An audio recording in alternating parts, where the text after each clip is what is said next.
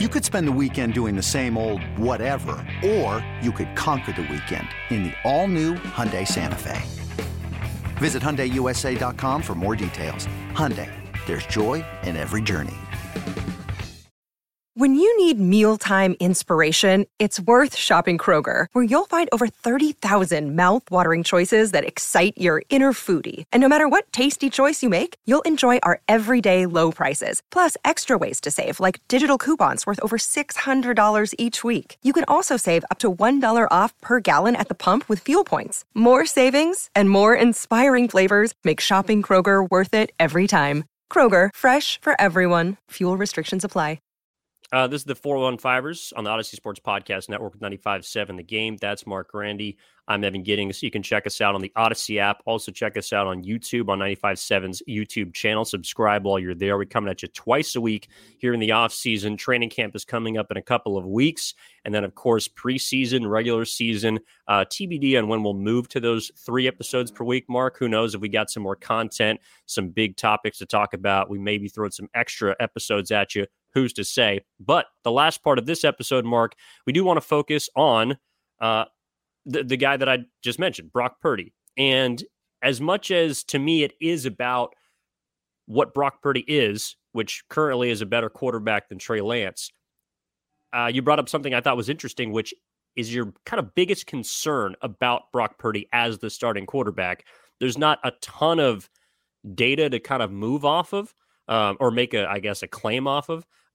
But I guess, where were you coming from with this question as far as your concerns about Purdy?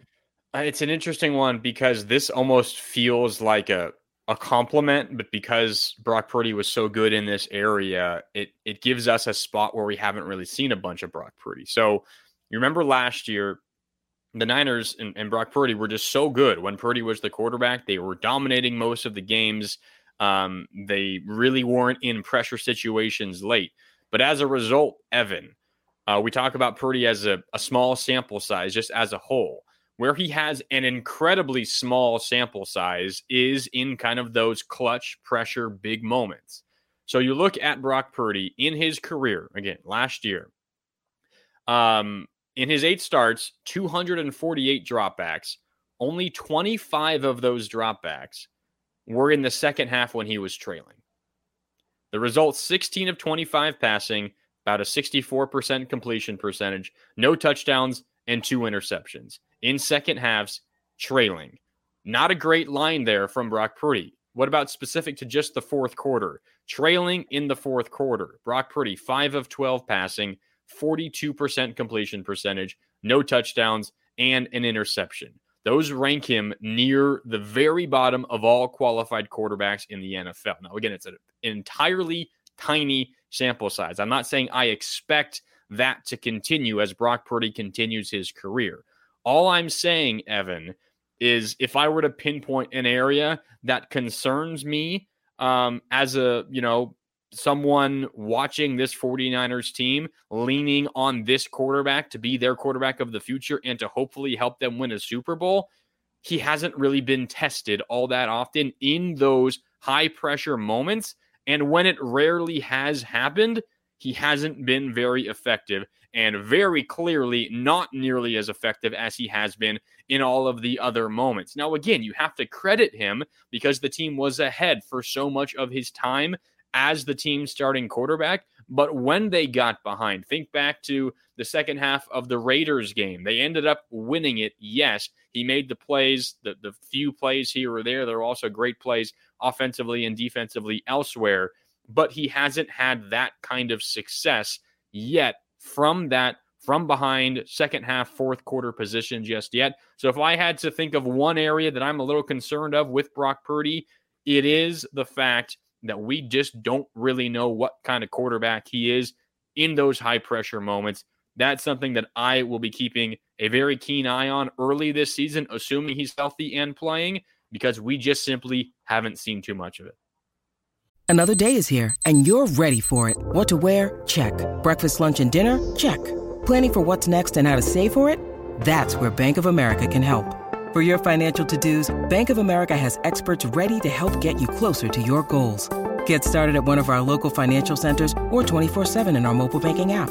Find a location near you at bankofamerica.com/talktous. What would you like the power to do?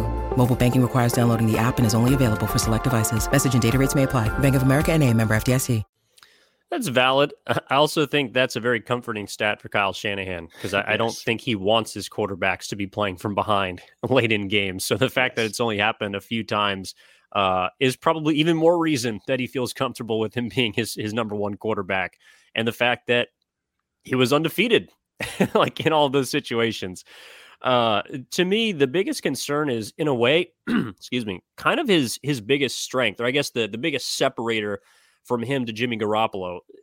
His ability to extend plays, it does give me a little bit of pause in that there were a few times this year, more than a few, there was, I guess, like a split second separating Brock Purdy from getting the ball off and being absolutely destroyed by an impending defensive lineman. And those to me are plays where, look, if one of Brock Purdy's strengths is his ability to survey the field and make those quick, instant decisions. And so maybe he'll never run into this problem. But I just have a little bit of concern about a 6 foot, 200-ish pound quarterback dancing around the pocket, trying to evade defenders and not necessarily knowing when to get rid of the ball, because that's something that I didn't see a whole lot of and is not necessarily individual to him. I think rookie quarterbacks in general try to do too much, especially when you're on a team with as many playmakers as he has. You're always trying to get the ball into their hands and allow enough time for those guys to get open.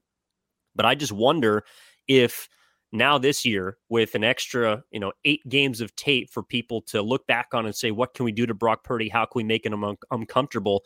I do think if he continues to work and operate outside of the pocket, that he's going to put himself at risk.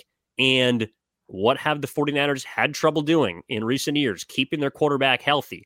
And to me, that's as much of a Kyle Shanahan thing as it is also maybe those specific quarterbacks. I just don't want to see Brock Purdy play into that even more.